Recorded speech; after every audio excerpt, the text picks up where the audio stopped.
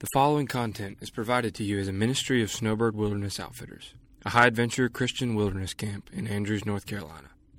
Snowbird Wilderness Outfitters exists to proclaim the gospel of Jesus Christ through the exposition of Scripture and personal relationships in order to equip the church to impact this generation.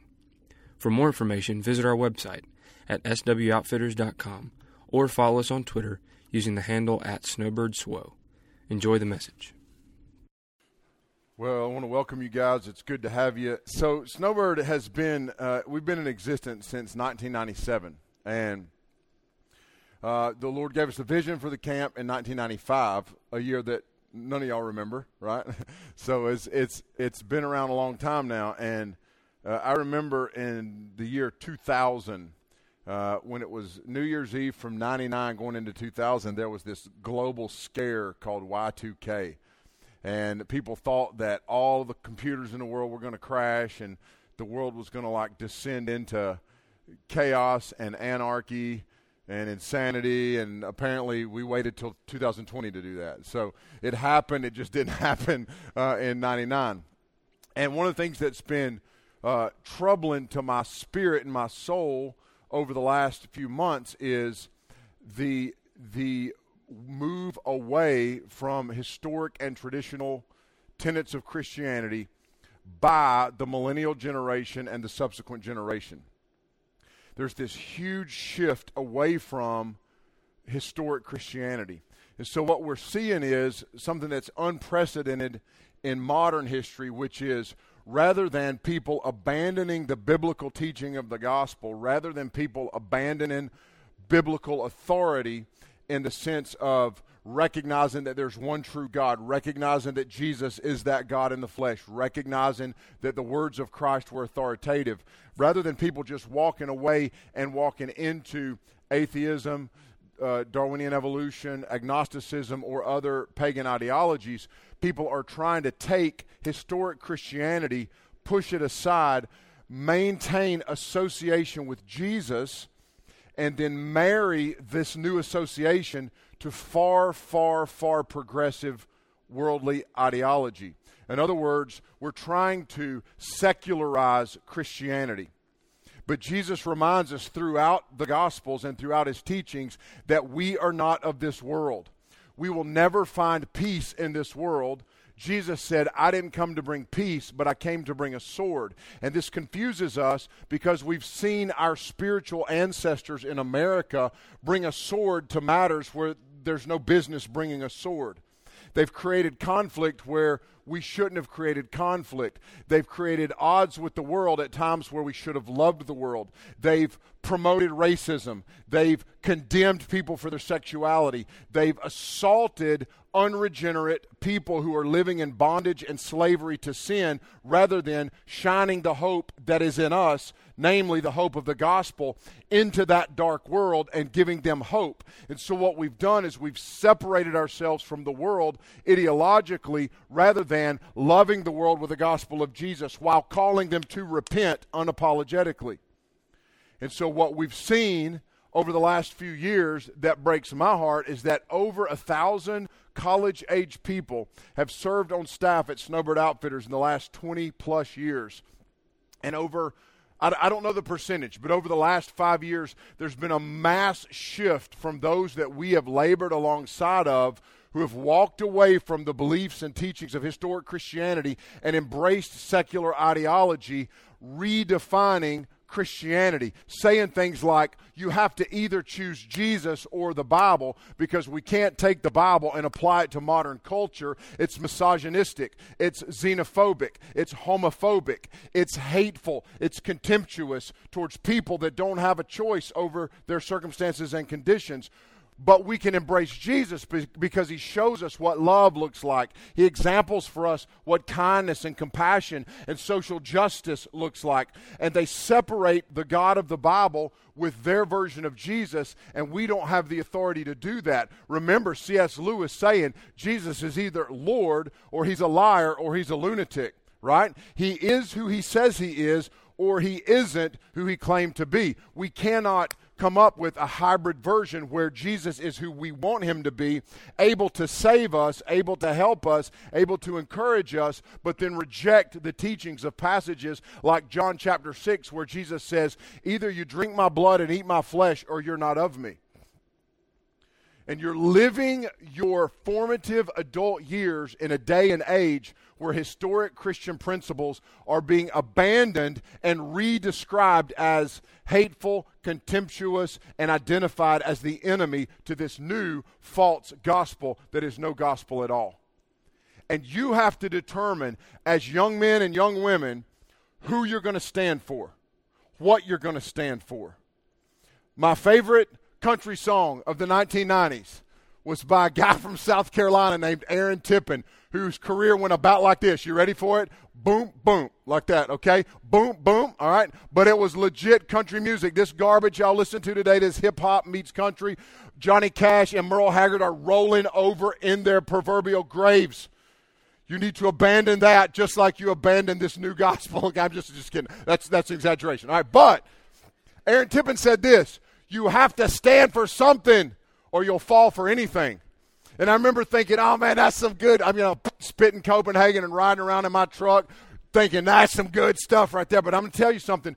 We are facing a crossroads and a crisis where historic Christianity under attack and under assault, we have to determine what we're going to stand for, or we'll fall for what the writers of the New Testament call every wind and wave of doctrine. You need to know who you believe in and what you believe. And so we're going to look at the life of Daniel, particularly in Daniel chapter 1. Now, when we see Daniel in Daniel chapter 1, we're introduced to the people of Judah, which is the southern kingdom of the Israelites, at a time where they're in exile. They're being carried into exile. Now, there was a prophet named Jeremiah who had a vision from God, and in that vision, Jeremiah sees two baskets. Okay, he sees two baskets.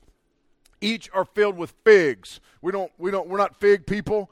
We're like Fig Newtons. That's about it, I think. But figs were a popular fruit in that part of the world.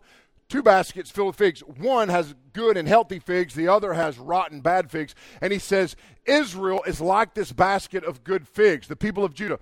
You're going to be carried into exile. You're going to be enslaved, and it's going to feel like God has turned against you. You're going to be carried into exile and slavery and dominion of a secular world power who wants to destroy your belief in Yahweh, the one true God, who wants to redefine truth for you, who wants to reassign gender for you, who wants to re-educate you so that you forget the God of your fathers and you embrace the God of this age. But know this, the God who saved you, who brought you out of Egypt, Yahweh, your Savior, is going into exile with you. You will not be alone. And he will preserve for himself a remnant. And there's this beautiful, powerful biblical truth that no matter what happens in 21st century America, in 21st century Western Europe, the God of the Bible, whose name is Jesus, who died on Calvary's cross in my place, who took my sin onto himself, and who buried it with sin and death and hell in the grave and came back victoriously in bodily resurrection, that God has not forsaken us. He's walking through what Peter calls our period of exile with us. And he will preserve for himself a remnant of faithful men and women. And the question for you this morning is, will you be numbered among the faithful? Will you be numbered among the faithful? We picked the story up in Daniel chapter 1. It says this, verse 1, in the third year of the reign of Jehoiakim, king of Judah, Nebuchadnezzar, king of Babylon, came to Jerusalem and besieged it. And the Lord gave Jehoiakim, king of Judah, into his hand with some of the vessels of the house of God. And he brought them to the land of Shinar, to the house of his God, and placed the vessels in the treasury of his God. Now, when we see the word Babylon in Scripture, from the very beginning of the Bible, the word Babylon is associated with God's judgment. It's seen as wicked, but it's also seen as this specific place in the book of Daniel that becomes sort of this general idea that refers to the world. So throughout Scripture, Babylon is sort of a picture of the world. So we'll see it many centuries later in the Revelation of God to John in the book of Revelation, Babylon represents the world under the control and rule of Satan and demonic powers. So Babylon is specific to Daniel. It's also specific to us in that it's the spirit of this age. So it's a place, but it's often associated with the world under the influence of Satan. Babylon is introduced to us in Genesis chapter 10, verses 8 through 10, where a man named Nimrod is introduced. Nimrod is the father of the Assyrian and Babylonian empires, and he's a powerful man who establishes the kingdom of Babel in the land of Shinar. Now, if you look in our first two verses, we see the land of Shinar. Shinar is the place where the story of the Tower of Babel takes place. And the Tower of Babel is this attempt by early historic man to build a tower that reaches them up into the heavens where they can take the position of God and look down condescendingly on the people of the earth. Okay, so it's a very demonic activity. Make a note of this because it's very important. The building of the Tower of Babel is where we know that an act of arrogance and defiance against which God judges all of humanity occurs. Now, there's a really important biblical principle that comes into play at the first scene at Babel. When we read about Nimrod, the world celebrates him for his power and strength. You go back to Genesis 10, you read about Nimrod, and it's like he's a mighty man, a great hunter. You read about as a dude, as a definitively male person, Nimrod, you read about Nimrod, and you're like, that guy. That's my guy right there. Just like when you read about Esau and Jacob, fellas, you ever read that and you're like, Esau's my guy. And then you're like, you see where he goes, and then you're like, oh, okay, no, not my guy, but Jacob.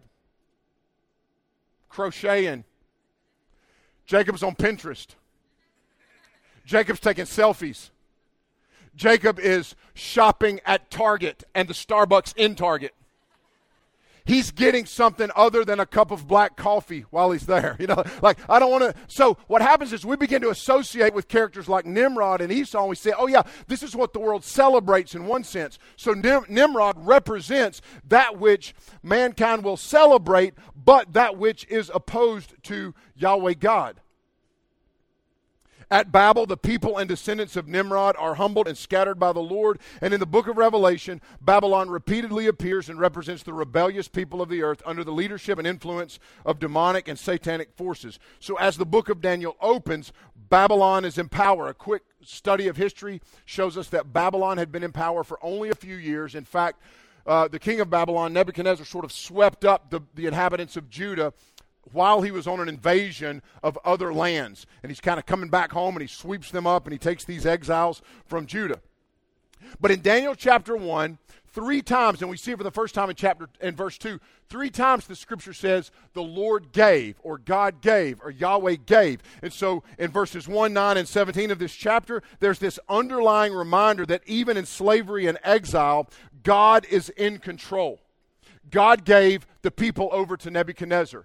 God gave Daniel favor. God gave, and so God is in control even in exile.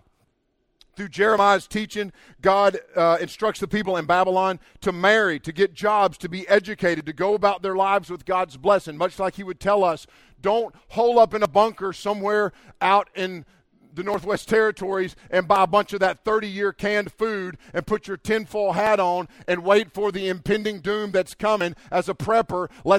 No, he says, no, get jobs, be educated, raise families. You're in Babylon, and I'm with you in Babylon, just like we are in a fallen world, but God is with us in this fallen world. So we need godly police officers and nurses and factory workers and men and women who teach in institutions of higher learning and in high schools and middle schools and elementary schools. We need godly pastors. We need godly missionaries. We need godly truck drivers. We need men and women who are living in Babylon, impacting the world that they live in.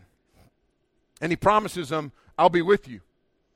Now we know from these 2 verses that judgment has come to Judah from the Lord. In 2 Kings 20, a king named Hezekiah, who was the king of Judah about 100 years before this story, boasted to a group of Babylonians about all of the possessions that he had in the temple treasury. So there's this guy Hezekiah, he's in power in Judah, and he brings these Babylonian dignitaries in. This is before the Babylonians are in power, and he shows them all the storehouse and all of his treasures, and he's like, look what God has given us, look what we have, and he brags and boasts about it. And this prophet prophet comes up to him and says, you're boasting in that which you have no authority to boast in. God's going to give your people into the hands of the Babylonians. So there's this prophecy that God's going to bring judgment because of Hezekiah's arrogance. So we're seeing that played out. You'll often see this in Scripture where a prophecy is made, a prophecy is fulfilled, and people that reject the authority of the Scripture will say, well, that was tampered with. But if you do an in-depth study of how we got the Bible as we have it, what you will find is the critical texts of Scripture stand firm when no other secular writing stands firm. Particularly if you study the Dead Sea Scrolls, you will find passages of Scripture that were written hundreds of years before the time of Christ, that were preserved into the time of Christ, that weren't discovered until 1947. So we have thousands of years of Scripture preserved that we can measure our Bible texts against to find that they're 100% accurate. God has preserved His Word and His prophecies. So when God says something's going to happen, y'all, it's going to happen. And He told Hezekiah, the Babylonians are going to invade. You're not going to see it. It's not going to be in your lifetime, but they're going to carry your descendants into exile. In fact, they're going to kill many of your descendants. Verses 3 through 7, then the king commanded Ashpenaz, the chief of eunuchs, to bring some of the people of Israel, both of the royal family and of the nobility, youths without blemish, of good appearance and skillful in all wisdom, endowed with knowledge, understanding, learning, competent to stand in the king's palace, and to teach them the literature and language of the Chaldeans. The king assigned them a daily portion of the food that the king ate and of the wine that he drank. They were to be educated for 3 years, and at the end of that time they were to stand before the king. Among them were Daniel, Hananiah, Mishael, Azariah of the tribe of Judah. And the chief of the eunuchs gave them names. Daniel he called Belteshazzar, Hananiah he called Shadrach, Mishael he called Meshach, and Azariah he called Abednego. You guys might know them as Rack, Shack, and Benny. Know that story?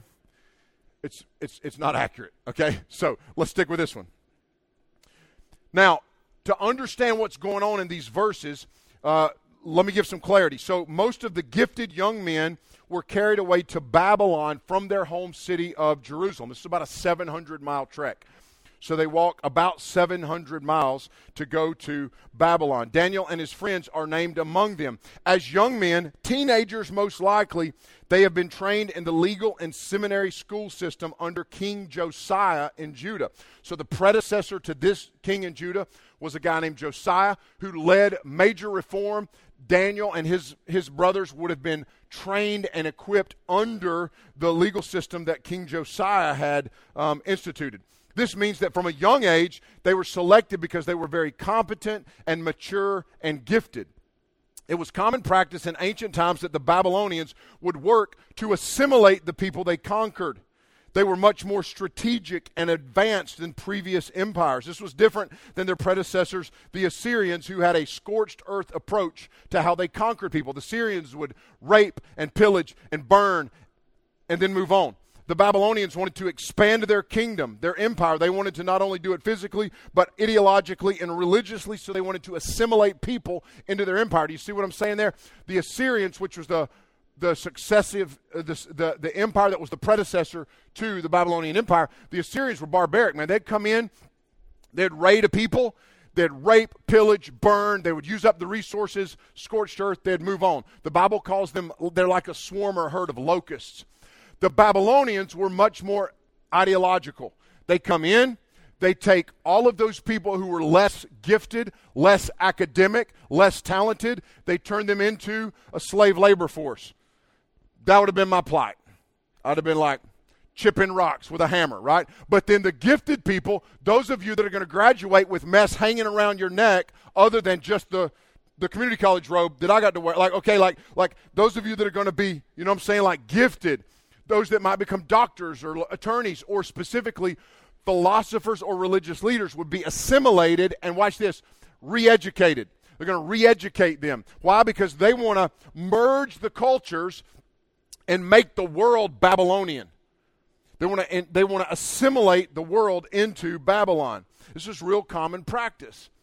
Now, the fact that repeatedly in chapter 1, on multiple times, over half a dozen times, I believe, the chief of eunuchs is in charge of Daniel and his men. This implies that these young men would have been castrated before they were removed from Jerusalem and and exiled in Babylon. Castration would have meant they were erased from the lineage of their people. It was as if they were erasing their Jewish identity and heritage and reassigning them gender and reassigning them Babylonian heritage. The contextual parallel for us is glaring. They had been physically removed from their families, and now they were biologically being removed from history. The spirit of Babylon goes against the spirit of God. God is raising up a people for himself through whom he will bless the entire world, but he's doing it in exile. This is the Old Testament story of the Jews. God is raising up a nation through whom he will bring a particular lineage that will bring the Messiah into this world. What is happening to these boys? This is the reverse effect of conversion and symbolic baptism in the Christian faith. Whereas we are buried with Christ in baptism, we're raised to walk in newness of life. The Bible says we are new creations, and the old is gone, and that man is now spiritually and symbolically dead, and I'm a new creation through Christ. The spirit of Babylon, Satan, who is called in the Scripture the god of this age, wants to reverse the plan of redemption, wants to reverse the message of the gospel. He wants to deconstruct and destroy what God has established. And in your generation, he's doing it through a sexual revolution, where that which God abhors is being celebrated. In Daniel's day, it didn't look that much different. We're living in a time where everything ordained by God is under attack from the world. The world has always been broken and dark ever since the fall of man, but what we are experiencing in this generation is an ideological attack. Babylon celebrates that which breaks the heart of God. Think of this in terms of Babylon. God creates man and woman, male and female, and gives purpose and definition to marriage and sexuality. Babylon says this is oppressive and bigoted.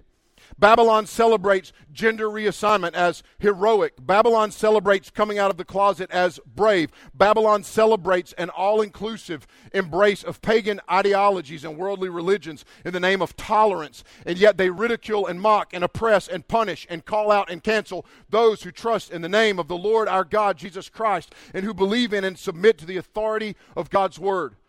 What God calls good, Babylon calls evil. And Babylon celebrates as good that which the Lord our God hates and that which Jesus Christ died to rescue us from.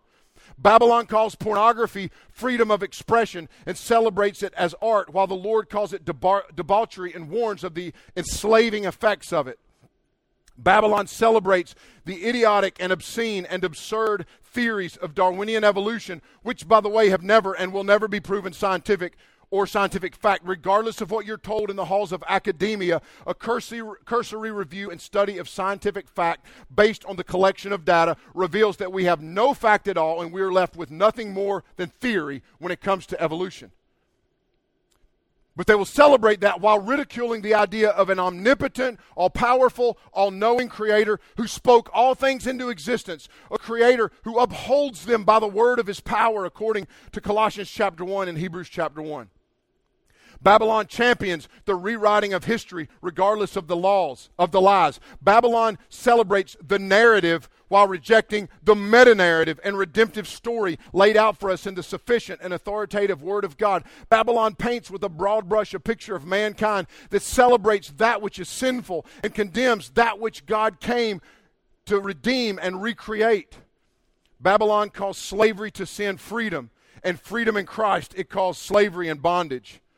Ladies and gentlemen, if Daniel and his brother experienced exile in a foreign land, rest assured we are experiencing similar types of exile, namely one of ideology. But know this, that those who wait on the Lord will renew their strength. Babylon will never rob us of our strength. Those who walk in truth will remain upright and just. The grass withers, the flower fades, and the kingdoms of the earth will rise and fall, but the word of our Lord will remain forever. For from him and through him and to him are all things. To God be glory forever and ever. Amen.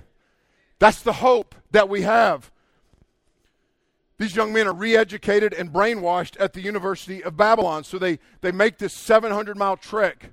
They've been emasculated, castrated, family lineage erased, new identity assigned. Their names which reflect the worship of Yahweh are removed, and new names that tag them with pagan deities are reassigned. They have new names. They have new gender reassignment. And now they get to Babylon, and they're going to be re-educated at the University of Babylon. And the idea is this: erase their language, erase their education, re-educate them for 3 years at the University of Babylon, where they become Babylonian. They become Babylonian. The idea is always that you become Babylonian, that you become worldly. Jesus tells us in Matthew chapter 7 that when we enter the gate to the narrow path, that gate is narrow. And Martin Lloyd-Jones tells us that in his commentary on the Sermon on the Mount, that when we walk through that gate, what we leave behind, because it will not fit through the gate with us, and it will not fit on the narrow path, what we leave behind is worldliness, that which the world offers, and self. Because when we walk the narrow path, we walk with Jesus. And the world will never accept Jesus. Jesus said in John chapter 15, they hate me, they're going to hate you. So they're going to re-educate and brainwash these young men at the University of Babylon. They're given names that reject Yahweh and reflect service to the pagan gods of Babylon. They're brought into the king's service, and watch this, they're celebrated in their new identity. The world will promise you things that appeal to your flesh. Imagine the scene when they walked into the king's banqueting table. They've walked 700 miles. They're completely emasculated. Their family is cut off, and their lineage has been removed. And they walk into the king's banqueting hall, where before them is a feasting table unlike anything they've ever seen. They've just walked 700 miles on MREs and ramen noodles. You know, they just walked 700 miles eating on a college student's budget. Amen? Like they get excited about Taco Tuesday because that's better than ribeye, like when you're in college, right? Like that's as good as it gets. Like this is a good day. They've just endured that, and now they're brought into the banqueting table of the king, and they are celebrated. Because Babylon will always celebrate a deconstruction of those who worship and follow Yahweh, to embrace the ideologies and philosophies of Babylon. And this is alluring. This is tempting. When the world approves, it's tempting. When someone deconstructs in the Christian world, you take a Christian celebrity who deconstructs, maybe a CCM artist, maybe a pastor, preacher, author, and they deconstruct and they say, I no longer believe what the Scripture teaches about who God is. I want to follow this new way of doing things. They're celebrated. And it feels good to be celebrated, right? It feels good to be exalted for your bravery. And so they're brought in and put before them is perhaps the greatest temptation they've ever seen. There's food like they couldn't imagine. Don't miss what's happening here. The Babylonians are working to assimilate the exiles physically, ideologically, and religiously into their culture. This is exactly what we're seeing occur in America and in the West today. The danger that most of you face is not the danger of becoming Muslim or Buddhist or even a secular humanist. The danger is embracing a new brand of Christianity that is not Christianity at all. The danger that you face is an ideological brainwashing that promises that if you embrace the spirit of Babylon in this new age, you will live at peace with the world. Only this is not the world we were created for. We are exiles here. The Christ follower will never be at peace with this world. We can live at peace in this world, but never with it. Jesus said, I did not come to bring that kind of peace. I came to bring a sword. This rise in progressive Christianity that embraces far-left ideology of a new moral and sexual revolution that rejects all that Jesus died to establish.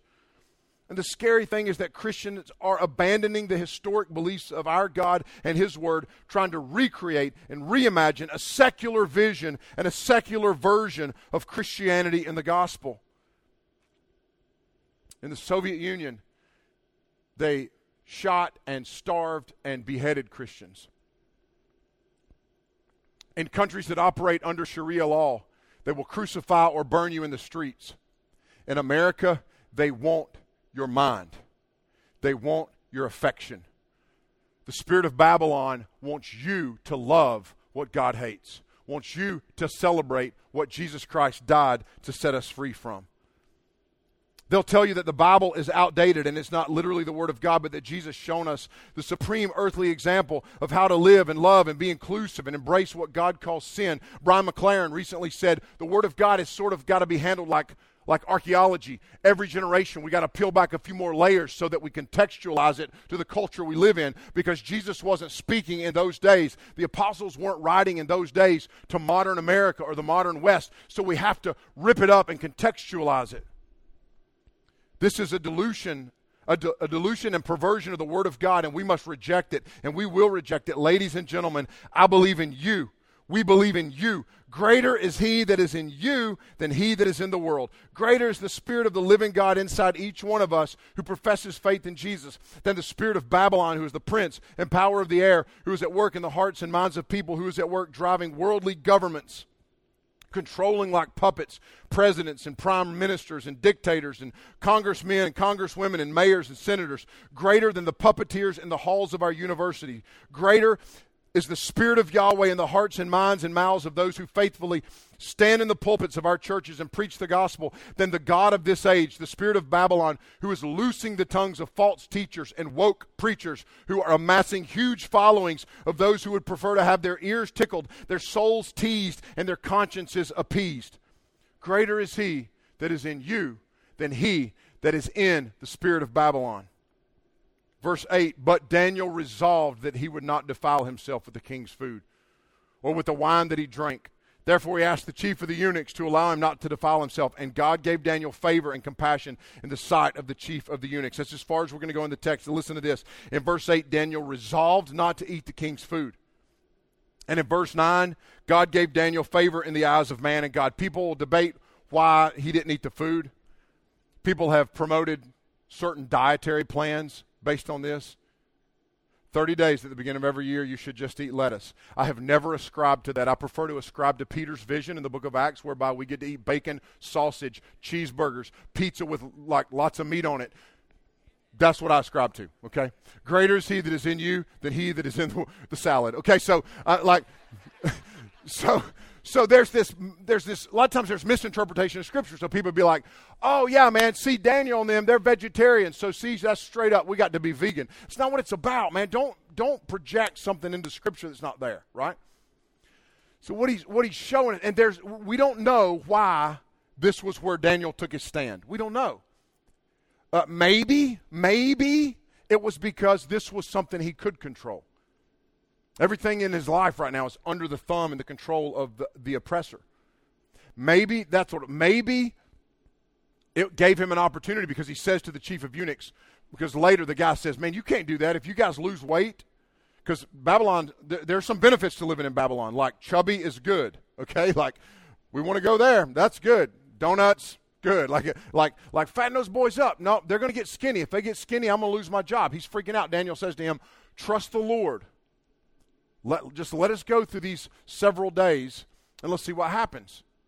So, some commentators say maybe because in Jewish culture, sitting down to a meal was always something that accompanied the ratifying of a covenant. So to sit down and have a meal maybe was to embrace this new identity. I don't know. That's a possibility. We don't know. It could have been that the meat was meat that had been sacrificed to pagan idols. We don't know. But what we do know is that it's a bigger symbolic act of Daniel resolving not to go the way of Babylon. He's 16, 17 years old, y'all. He resolves. Two important principles and applications before we move into the conclusion. It's this. In Daniel chapter 1 and in Daniel's life, there's two principles and application that are meaningful for us that we got to walk away with. One is this: God is sovereign and always has a plan. God is sovereign and always has a plan. When it looks like all hope is lost, our hope rests in Christ. Y'all are growing up in crazy times, man. It freaks me out to think about my descendants and the world that we're going to leave them. You're growing up, you're going to become husbands and wives and mothers and fathers and pastors and leaders and small group leaders at a time where the pressure is greater than it's ever been in the modern era to abandon the biblical teachings laid out for us. But God is sovereign and He has a plan. It seems hopeless to these exiles And then they have Jeremiah's prophecy, and they're reminded of God's sovereignty. God has a plan. He's here with you in this exile. The second principle and observation is this: we must resolve to live with conviction. Live with conviction. What conviction? What guides that conviction? What steers that conviction? The Word of God, the Holy Spirit in your life, the disciplines of a godly or a godly man or woman. That I spend time in the Word, time in prayer, that I approach the Word of God and submit to it, that I recognize the authority and the sufficiency of Scripture, live with conviction, and have those convictions guided by and informed by the Word of God. Verse 21, the last verse of the chapter, it says, "And Daniel was there until the first year of the king of Cyrus." Why is that significant? Because that's 70 years later. You know what happened 70 years later? King Cyrus was Persian, and the Persians overthrew the Babylonians. You know what the statement is? Daniel resolved to be faithful to Yahweh, trusting that Yahweh had a plan, and Daniel outlasted Babylon.